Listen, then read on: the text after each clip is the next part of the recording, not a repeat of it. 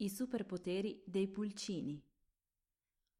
Uno studio svolto e pubblicato dall'Università di Trento dimostra che alla nascita i pulcini sono già dotati di uno speciale superpotere. Sanno già identificare un predatore e darsi alla fuga.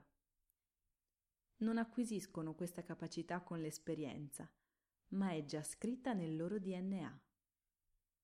Osservandoli, gli studiosi hanno notato che sanno identificare un predatore anche quando è piuttosto lontano e per proteggersi sono in grado di arrestare o rallentare i loro movimenti, così da non essere notati.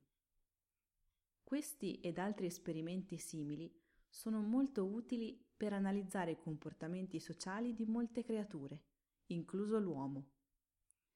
A quanto pare, alla nascita abbiamo già dentro di noi molte informazioni e sappiamo rispondere a stimoli complessi in modi del tutto autonomi.